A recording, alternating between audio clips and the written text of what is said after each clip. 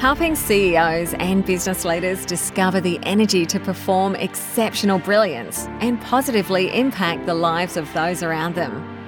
Be inspired by world leaders and next-level gurus. This is the Active CEO podcast, where the ordinary don't belong. And now your hosts, Craig Johns and Ben Gathercole.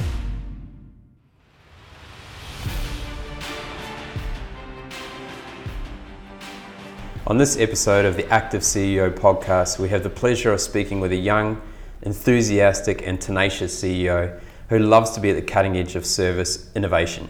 He has highly self-motivated, driven, passionate about leading teams and disrupting the way we think and act.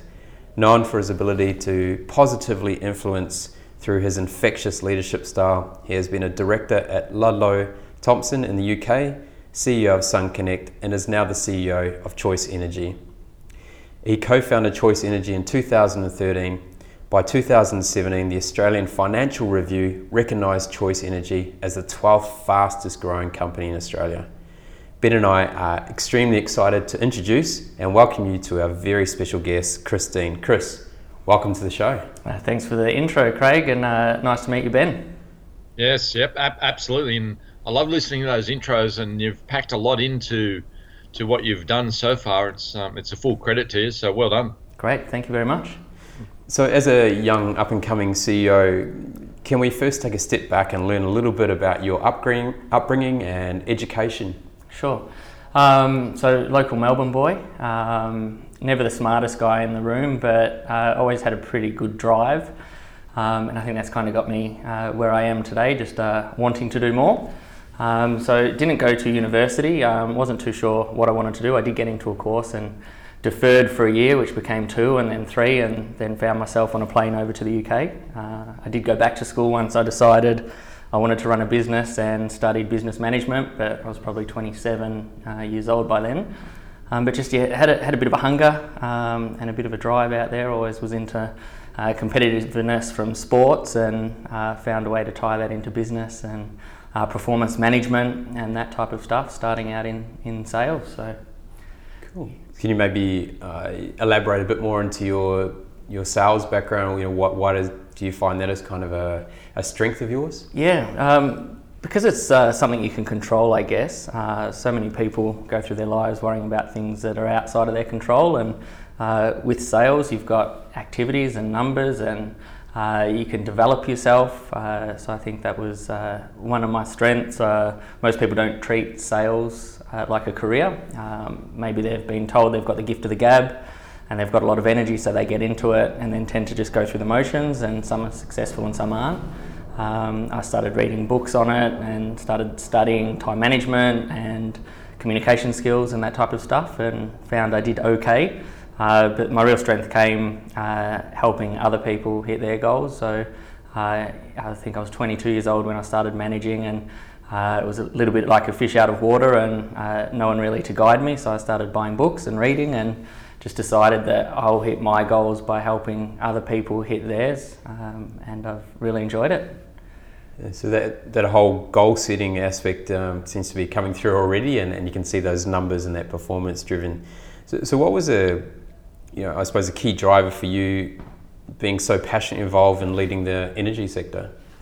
As mentioned to Ben before, I came back from the UK after 7 years in 2011, and there was a little bit of a crash in the property market. My background was property over there in the United Kingdom, and the opportunity weren't there to follow through property or as much as I would like. So I looked at growth industries, and 2 of the fastest growing industries in the world were aged care. We've got an ageing population, as everyone knows, and renewable energy, and tried to sit down, and didn't take me too long to work out which one I thought I could have more fun in.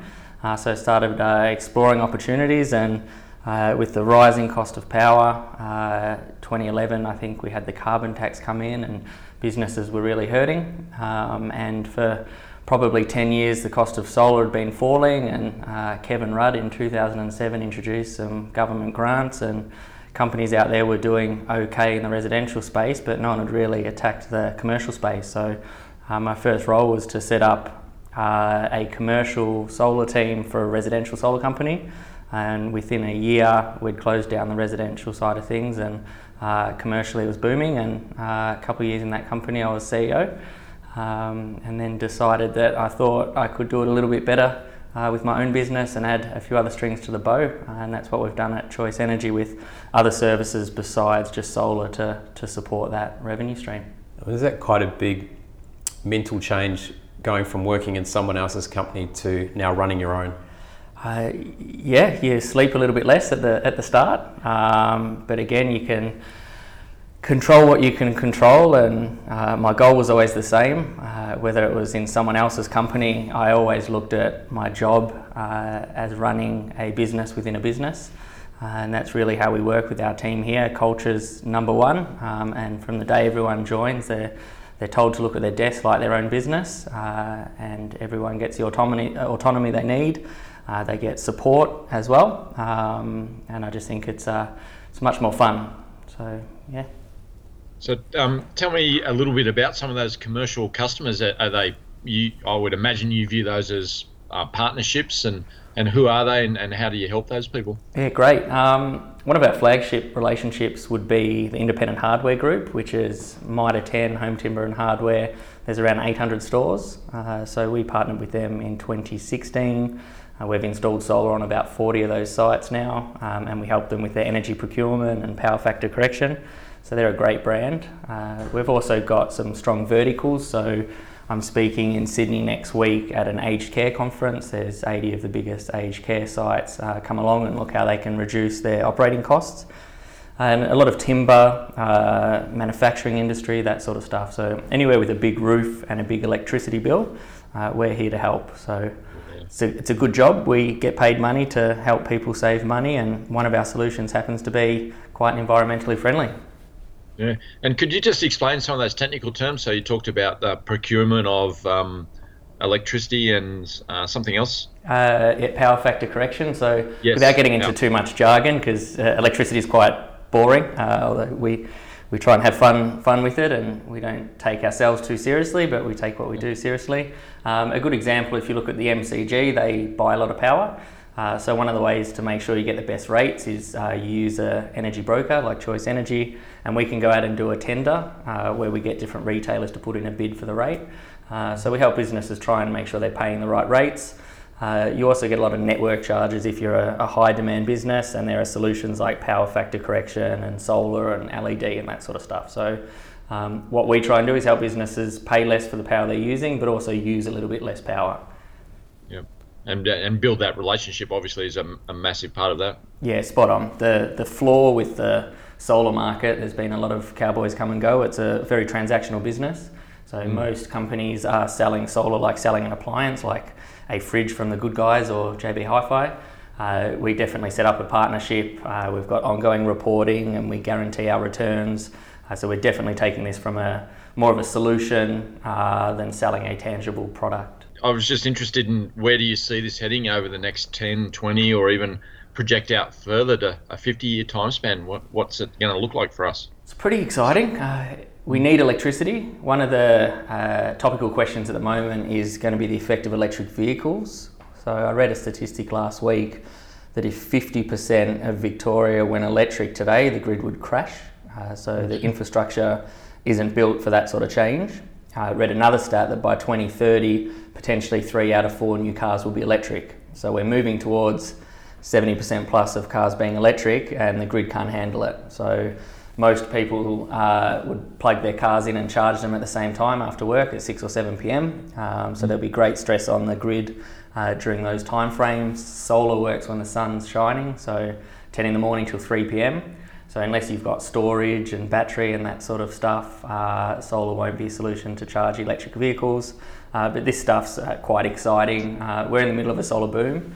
Potentially got 5 years to go in its traditional sense, but new solutions are coming out all the time. I touched on battery.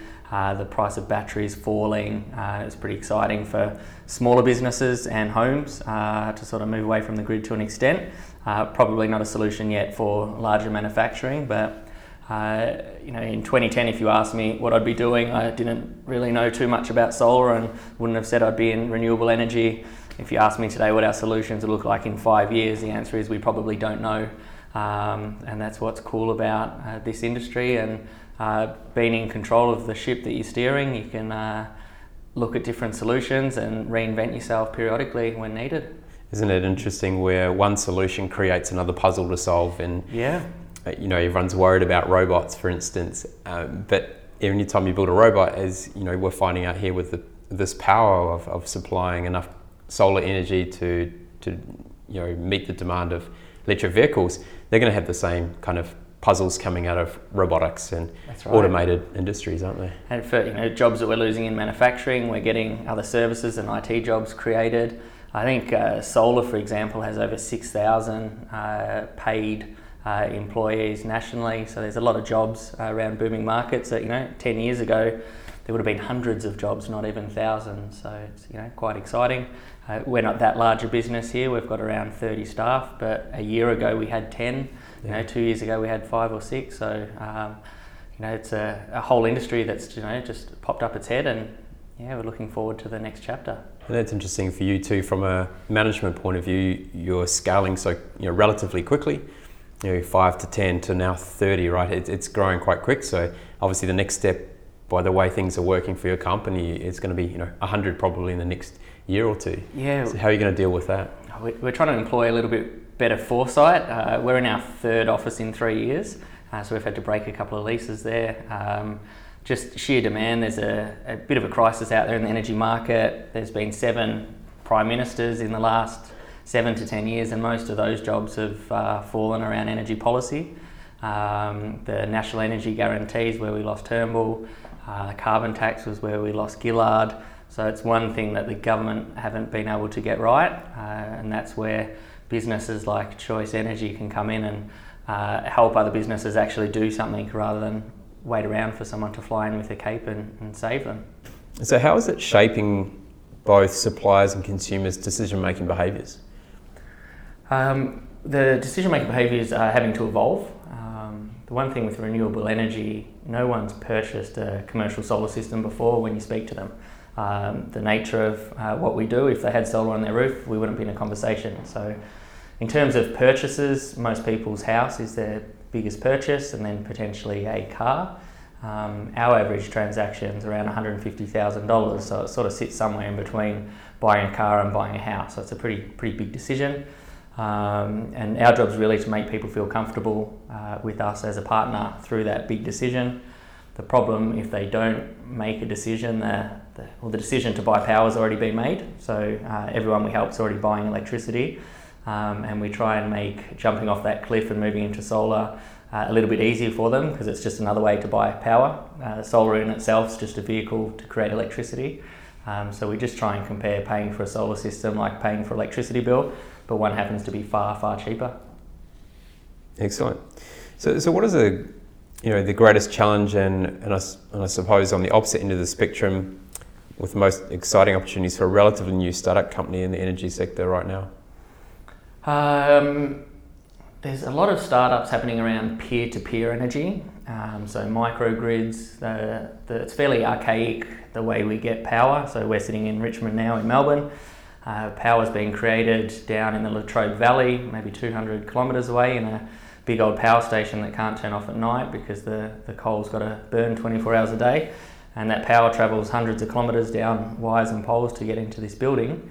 We've got a roof sitting above us, and we can put a power station that can create power effectively for free once the hardware's been paid for. It's quite a unique thing that we do, and it's different, it's exciting, and it's just getting that message across to businesses that you've got a dormant asset sitting on your roof that's not doing anything. We can turn that into a power station. So that's the message. It sounds incredibly simple, but as you said a few times ago, it's tripped up plenty of prime ministers in recent time. How do you continue to sort of change the narrative and sell is probably not the right word about it, but the greater good? I think you've hit the nail on the head. We try and keep it simple, stupid. In terms of the technology, it can be quite complicated, but you go and speak to a layperson about specifications of a solar panel, and their eyes are probably going to roll into the back of their heads. What do they really care about? They care about what's it going to do for them. So as complicated as the solution could be, our job's really to keep it simple. So when you buy power off a retailer, you don't really talk to them about the wires and the poles and the power stations and the voltage and the fluctuations and how you get the power into the building. You talk to the power company about the price.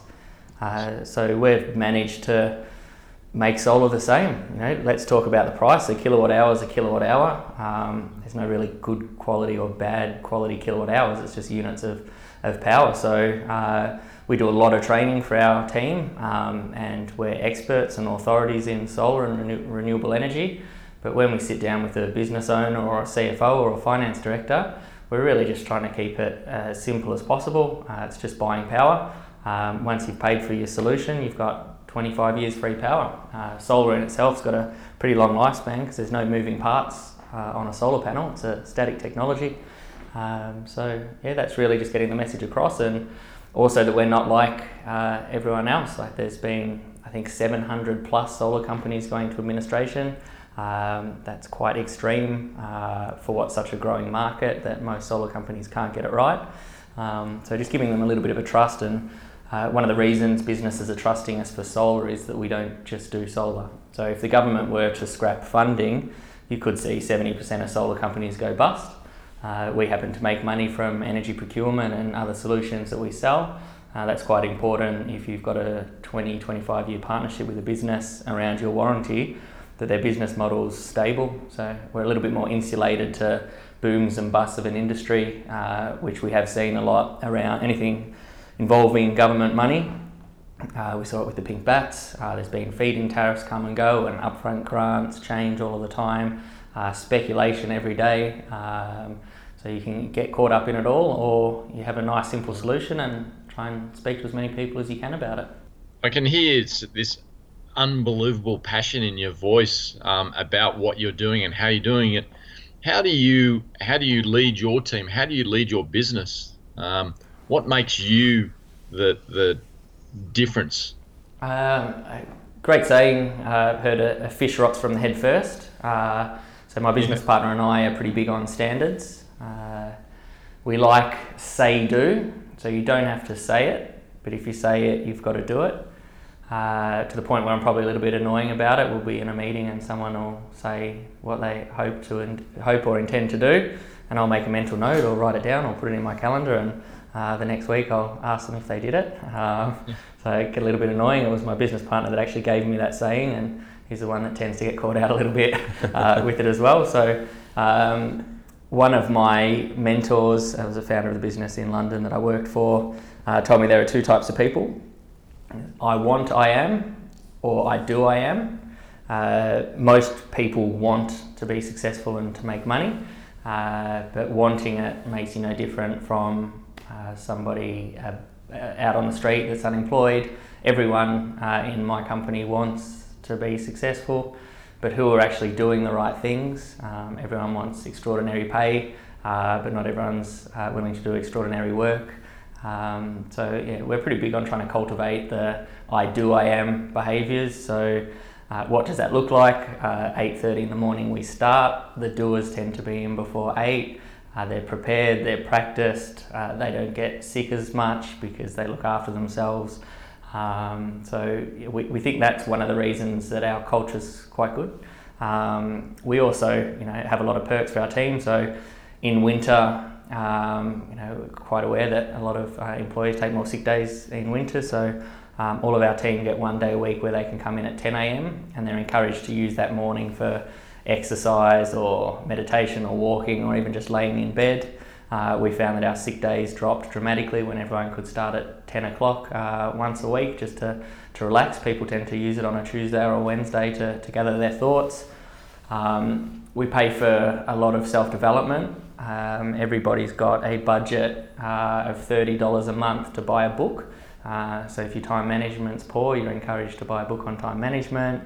Even some of the oldies, how to win friends and influence people, and that sort of stuff's quite good when you're in a sales organisation. So we encourage self-development and sharing ideas and tips and podcasts.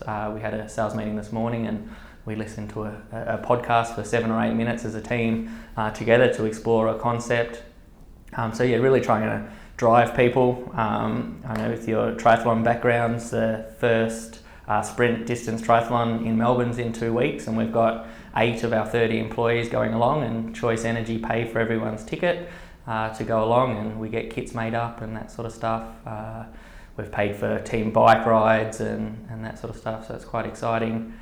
Chris, that's just fantastic to hear. Like, I feel really chuffed just to listen to you talk about those sorts of things, because the benefit of that, it's almost a pay forward type concept, and I can only give you full credit for it, mate. So congratulations, and there's no wonder why you're successful at what you do. I appreciate that. An investment in people, it's going to pay back more than anything else. So there's a question I read in a book a long time ago, maybe 10 years ago. If you don't invest in yourself, does that make you a bad investment? So, a lot of people won't spend $1 on whether it's their health or their self-development, but they'll go to a company and ask for more money. I think, well, hang on, you want me to invest in you, but you're not going to invest in yourself. So we lead by example, and we say, you know what, we'll invest in you, but we expect you to do the same. A company, rather than just give, a company should give back. And it's exciting watching people grow. We've got a gentleman that just joined us fairly recently in the last year, and wasn't going to the gym and wasn't in shape, and now he goes every lunchtime, and his resting heart rate went from 90 plus to somewhere around 65, 70 within sort of 3 months of joining, and that stuff's great. Seeing people coming on a Monday tired with bags under their eyes, and within a few months working with the business, they just get, most people come along for the health and fitness journey as well, because we figure people that look after themselves have got more energy and they can perform better. We encourage lunch breaks, and everyone can go to the gym. A lot of companies that sort of frowned upon taking your full break, but I had my hour break today, and I went for a 25-minute run and a 15-minute swim, and it's a bit of a rush, and you eat at your desk, but that hour that you spend on yourself in the middle of the day, you tend to get back 2 or 3-fold in terms of your energy levels. Yeah, and so how do you control the performance aspect? Because I know one of your colleagues is out swimming in the pool today, and there seems to be a bit of competitiveness between you. Yep. Is that encouraged, or is that something you have to manage a little bit between the team? I think it's all healthy competition. The banter's good. Sometimes we have to remind ourselves that we tone it in a bit, or rein in the banter. But it's in a sales organisation, and that's we're an energy company. But what we do is we go out and speak to people and help them. I know sales is a bit taboo in terms of language, but we believe we're helping people, and we're proud of what we do, and our intent is coming from the right place. If you truly believe you're trying to help someone, then it's not really salesy. We don't look down upon it. So, and going from sport and being competitive there, you pick up the phone and make phone calls. So everything's data driven for us. How many calls, how many conversations, how many people we help. So you find when we're interviewing people, our sales manager had a scholarship in America playing basketball. There's a few people into triathlon. My business partner played rugby at quite a high level in the UK. You find that if you've got what it takes to perform well in a lot of sports, that's quite transferable into the business world. Not always, but often. So they tell me that you can sell a fridge to an Eskimo. So what is the key to your success in the art of selling? Probably haven't been selling too much myself for a while, but I enjoy it. And again, I'm definitely not the smartest person in the room, but I think it all goes back to intent. I project an okayness whether I work with someone or not. So the concept we're talking about today was a level of detachment. So we're engaged and we really want to help people, but if somebody doesn't want to work with us, we won't lose any sleep. We know we've got the right solution, but we're not desperate, we're not needy. We don't force people to make decisions. There's no hard closing that you sort of see with the 1980s sales training. So just intent. So if I'm speaking to somebody, I'm genuinely trying to help them. But at the end of the conversation, if they hear my story and they don't think we're a right match, that's okay. I'm happy to continue what I'm doing and they can continue what they're doing. And I think projecting that okayness, that it's good if we work together, but it's okay if we don't.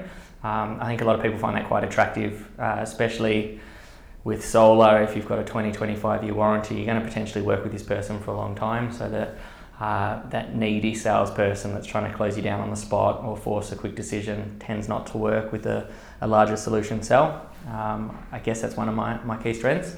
But hopefully my team are much better than me now. So you're as good as the people that work for you in this game. And it's been great seeing our team come along and improve themselves.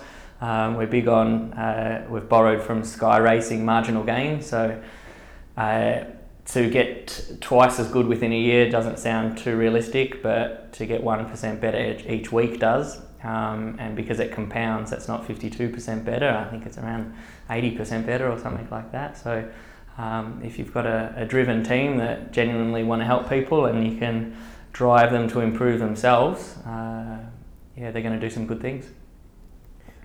Excellent. So when we go to recruitment, do you hire people for their ability to sell, or do you focus more on training someone to sell based on some other characteristics they have? Is it attitude over aptitude? I think is the line to throw in there. It's more about mindset. Again, we try and steer away from anyone who is too salesy, the used car salesman cliche. So we're trying to build a brand and be trusted advisors in this industry. So definitely not looking for hard sales skills. We're looking for the right attitude, the right mindset. How do people approach setbacks and challenges, those sorts of things, being able to think outside the box. They're the type of things we look for rather than someone who's salesy, with inverted commas there. And Chris, can I ask, what do you think the biggest lesson that you've learnt so far in your career? That's a great question. Definitely leading by example. I think that if there's a time where I'm not on, you can see that pretty quickly move through the team and the company. I work 1 day a week from home. I've got a 2-year-old daughter, and 6 months after she was born, I wanted to take her to daycare and pick her up and spend a bit more time there. So one thing we noticed, our activity rates on the Thursday that I didn't work dropped. And the answer for me isn't to just make sure I'm here all the time, managing by walking around, as they say in management. It's to try and better empower and better motivate and ask better questions to find out why, if everyone's working for their own business within our greater business, why somebody else being in the office or not should affect them and their goals. If everyone's got their why, to borrow from Simon Sinek, if you've got a strong enough why, whether there's 100 people or one person in the office shouldn't make a difference. So that was a lesson. It took 6 or 8 weeks to really drill down and notice, and we managed to get close to solving that problem by asking better questions and making sure everyone knows what they're here to do and that they've got their own goals. And that was an interesting journey. How do you measure that productivity? Was it just based on observation of sales calls or clients being picked up on that day? Or? We've got a CRM system, so all activities recorded, and each week we sit down and we can look at the activity. But anecdotally, you can tell just by the way people are talking and the way people are walking. In a sales industry, everyone's got a dollar value on their head. Everyone's got a certain amount of sales they make. That's just the nature of the game. So being able to put our finger on these sorts of things quickly is one of our goals moving forward, so that we don't have 6 or 8 weeks of lost productivity. For example, coming into Christmas, December and January in a lot of industries are quiet. We're trying not to be too reactive with that and sit around in February and say, oh, hey ho, what happened? January got us again. So we're having conversations now about, how do we work better in January and December? So a bit better planning and that type of stuff. Very good. Now, I guess I'd like to ask something on a more personal level. Do you use any rituals or habits on a daily level to ensure that you're bringing your A game to work? Because, you're such a driving force in the company. Yeah, absolutely. I I have to do some sort of exercise for my mental health. When I started managing, I was quite young, and initially I would have sleepless nights, and I remember the first day I just went for a run, and I was so tired I'd slept 2 or 3 hours just laying up thinking about work, and I just wanted to run to tire myself out, and I slept that night. So the next day I just ran again so I would sleep, and then sort of created behaviours around that, and noticed if I didn't do any form of exercise, I didn't sleep as well. So definitely exercises as one of those things. I try and do something 6 or 7 days a week, just to make sure I'm sharp, and it doesn't have to be big sessions or anything like that. I know everyone's different, but if I go 2 days without exercising, I need to be pretty efficient. This morning we had 3 meetings back to back. I get 200 emails a day. There's 30 people in the office that want to pop in and say hello and tell me what they're doing. I need to not get frustrated and be cool, calm and collected. So to do that, I have an outlet, and for me at the moment it's triathlon, but that's only been for 2 years. Before then it was squash or a bit of cricket or running or golf or whatever it was. So I try and be active. I try and eat well. I'll have a bit of a binge on a weekend, but most of the meals are pretty healthy. I just want to act from a pretty high level because, again, to repeat the saying, a fish rots from the head first. So if I'm tired and I'm not energetic and I'm not getting through my emails every day and I'm yawning in meetings, then why should I expect anything different for the rest of the team that work with me? So always trying to lead by example there. So definitely having a good mindset around stress, which ties into food and exercise. Yeah, absolutely. Do you mind walking us through any particular scary decision that has required you to make a really difficult choice? Yeah, working with friends is tough, especially if it's not working out. So that's something that I would always caution anyone on, making sure that you get a clear upfront agreement on what you expect from each other. Money's always tough when you're setting up a business. So my business partner and I, Choice Energy's got 8-figure turnover. We haven't borrowed any money. We owe no money to a bank or anything like that. But setting up a business with wages at the moment are $250,000 a month. We need to make sure that there's 250 grand there to pay everyone's salaries, and as we grew, it takes a while to get paid. We grew 400% year one, around 250% year two. So not bringing on an investor was a tough decision. Probably had a dozen meetings about whether to do it or not. And now that we're in a good place, we're glad that we've got control of the company. But yeah, that was a tough decision. We probably would have been a bit of a nicer business to work for in year one and year two if we brought on money. You can be a little bit... in terms of your decision making, we had to make a lot of our decisions based on the next 90 days. Where now we're fortunate enough to be in a position where we can look to 5 or 10 years ahead and try and build a better business for the future rather than try and make payroll. There were months a couple of years ago where we had 100 grand payroll going out on a Wednesday and 90 grand in the bank on the Tuesday. So, that sort of stuff. They're scary decisions. Big decisions, yep. Business partner and I are similar ages, both have young families and wives at the time that weren't working, and we're trying to worry about being role models at home and good husbands and fathers, being good role models at work, being good company directors, and making sure we get that extra 10 grand to pay everyone's wages the next day, whilst somehow being motivational and showing that you're pretty cool on the outside. All in a day's work. All in a day's work, that's right.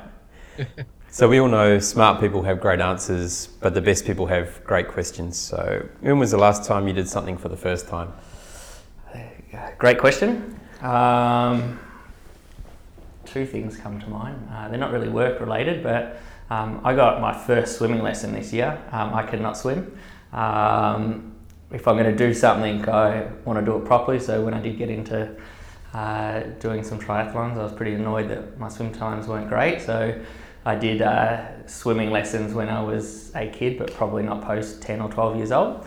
The first lesson I got was an older chap who told me to kick faster, and then I got a lesson from a younger chap who told me to kick slower, so I got a bit of mixed information. But 35, 36, getting first swimming lesson in 20 years was quite interesting. And the other thing is, I mentioned my daughter, she's 2.5, and I'm teaching her how to kick a football, and for me that's really exciting, sort of being able to teach your daughter something, and it's good fun for me down at the park kicking the footy around. So I haven't taught my child how to play sports before, and I think that's something that I'm looking forward to. One of my good friends bought my daughter an Essendon Football Club membership when she was born on her birthday, so looking forward to dragging her along to some footy games soon.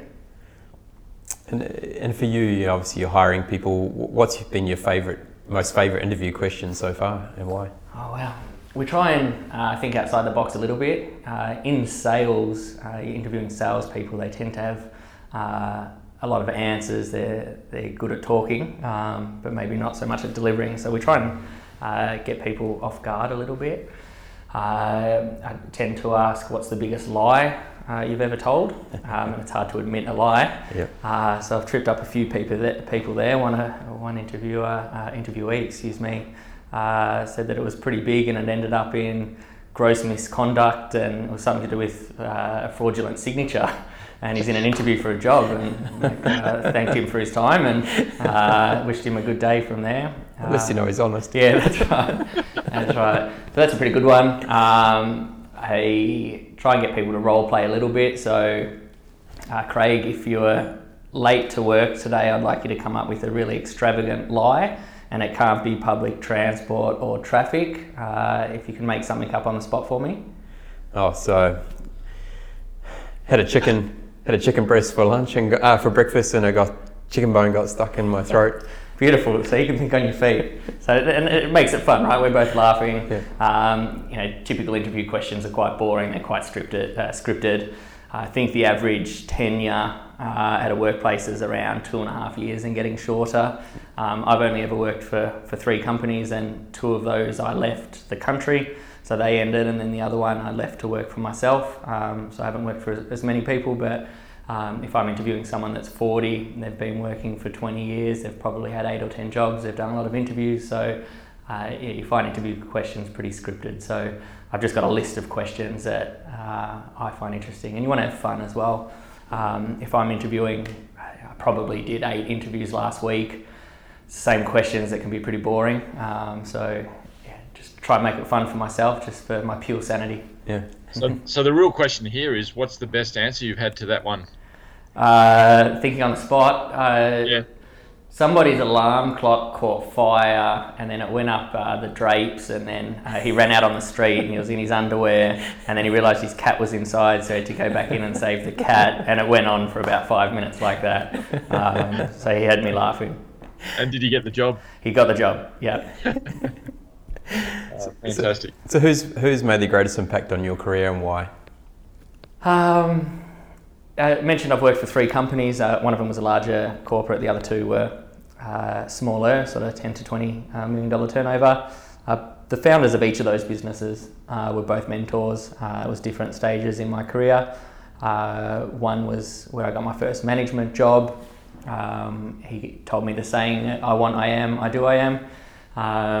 And when I decided I wanted to be a high caliber manager, people manager, he steered me into doing a business management course and that type of stuff. So I learned a lot with him. And then when I moved back to Australia, the founder of the solar company I worked for taught me a lot, and also removed the limiting belief about age.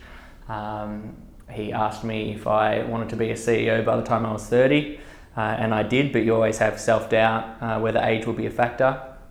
And he really showed me that being a CEO by 30 himself, the age was just a number, and if you want respect from people, they will look at your actions. So it's not what people hope or intend or say that they'll do. People look at what you actually do, and so I took that and just made sure I was doing the right things. Yeah, so Chris, this has been a fantastic conversation today. I really appreciate you opening up around your journey into becoming a CEO, the way you lead your team, talking about sales psychology, the way you interview, and obviously that comes along with how you're building your team and what type of people you want on your staff, and to see your passion for something that you never thought you'd get into around the energy sector, and how much you understand around that, and the, I suppose, diversity of viewpoints you're looking at that from. So take your hat off to you, and congratulations on what you've been able to achieve so far. And we wish you well on your journey with Choice Energy and seeing it continue to disrupt the industry and continue to develop forward. So thank you. Great. Thanks, Craig. Thanks, Ben. I appreciate the chat. It's been great, and good luck with the rest of your podcast series. I'll be tuning in to hear the rest of the episodes. Fantastic. Thank you very much, mate. Much appreciated. Great. Cheers. Our Active CEO Wellness tip today is all about playing with puzzles, Greg. Yeah, it's important to stimulate our creativity, intellect and memory through, playing puzzles. We did this a lot as a kid. We'd always be challenged at school. We had at home, we had playing games of good old-fashioned chess. Yep. And now we're starting to see, other things like Rubik's Cubes, Sudoku. Yep. Well, just the simple old crossword puzzle really just breaks you out of the day-to-day, I guess, grind, and it's something that really is not only relaxing but also can stimulate brain activity. Yeah, and it's important to stimulate the brain in different ways because it helps regenerate and rebuild new brain cells, that neuroplasticity, and ensuring that we're continuing to broaden our horizons and think in different dimensions as well, that diversity of the way we think. Now, I also know that you're really keen on this really difficult double gear maze puzzle. Now, how do you pronounce that one again? Oh, mate, you tested me there today. So, that's things like Zanrad Labyrinth, and you've got Kaduko. So, the different types of puzzles that, for those that have mastered the Rubik's Cube or find jigsaw puzzles really easy, that might be something they move on to next. But you talk about it challenge your mind. What I find with things like jigsaws and a game of chess, it's almost calming to me. It's a really good way for me just to calm everything, the noise from the day down a little bit, and it helps me just progress into a relaxed state. And were you like that as a kid too? Because I've seen plenty of kids flip the jigsaw puzzle up because they can't fit the last 10 pieces in. Yep. I probably wasn't that sort of kid. I'd certainly like the jigsaws, but don't give me a Rubik's Cube because I think that would have been thrown away.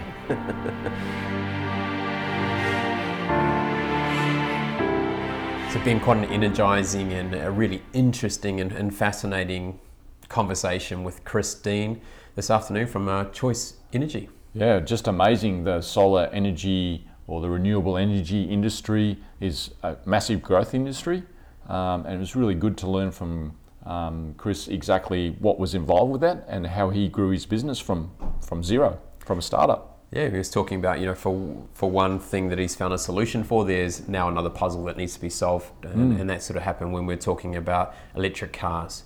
So electric cars, by 2030, they're talking around 75% of all cars will be electric, but at the moment, the power grid cannot sustain that. It can't even sustain 50% of cars going to electric. So it's around, okay, how can we establish those? What sort of batteries are going to be required in the future, and how are we going to make sure we can manage that so we don't have a whole lot of issues in society because our cars don't work anymore because we can't get them charged. Maybe that'll get people riding bikes more often. Well, there you go. We'd be happy with that.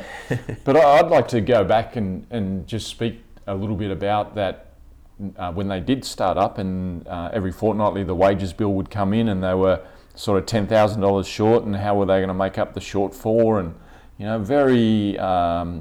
did it the hard way. No investors, no bank loans. Nope. There's not many companies that can say that they had no debts to work with. And in truth, self-taught. He spoke to us about reading leadership books when he came out of his previous career, which was sales, reading leadership books and figuring out how to do it. Yeah, because he never went to university straight out of school. He decided to go across to the UK. He went back and did some tertiary education around 27 and management as well. And so it shows that, you can get a great education from the workforce. And you've got to have that growth mindset to do it though. And he's very, very open about not being the smartest kid that was at school or anything like that. But gee, he had some drive and he had some vision. He had that growth mindset, and he was willing to teach himself. It's a full credit to him. It was really enjoyable speaking with him. He really sees the advantages and the importance of ensuring that his staff have really good health and wellness practices absolutely. in place. He leads by example for that. He role models that. And he talked about, giving an allowance of $30 a month to buy a book and to be able to share those experiences. And they had a 7-minute podcast segment that they listened to yesterday at their meeting. And I think that just shows that they've got that continual growth. It's around, if we want to be better, we've got to train ourselves. It was also interesting to hear that he was really strong on the fact that you don't miss your lunch break. Now, he was talking about going on his lunch break to do a little bit of training. So it was heartening to hear that he was really advocating and pushing, not just to sit there and just work through the whole day. And how often do we see that? People will grab their lunch, and sometimes they don't even have lunch, and they just keep working. And in the end, they're just spinning wheels. And not how productive are they really? And could they be more productive if they worked in segments of 45 minutes, took a little break, 45 minutes, took a little break, etc., and made sure they got that 1 hour mental recharge, physical recharge at lunchtime, switched off for a bit, and then went back into it. And obviously he does it through, as you say, exercise. His team get out there as well. There was some a great example of one of the guys that had lost weight, sleeping well, health had become much better. They've looked at ways to reduce sickness, and through starting a bit later on a Wednesday and giving them some different solutions there. No, it was very enjoyable and lots to learn through that one. For sure. So that's the Active CEO podcast for this week, where the ordinary don't belong. Join the Active CEO movement by visiting www.nrg2perform.com. That's NRG2perform.com. Share this podcast on LinkedIn and be sure to tag in NRG to Perform. Leave a review on iTunes. Drop us a line with your feedback and questions, and connect with us on the NRG to Perform Facebook and Instagram pages. Be sure to check out the next Active CEO podcast, where the ordinary don't belong.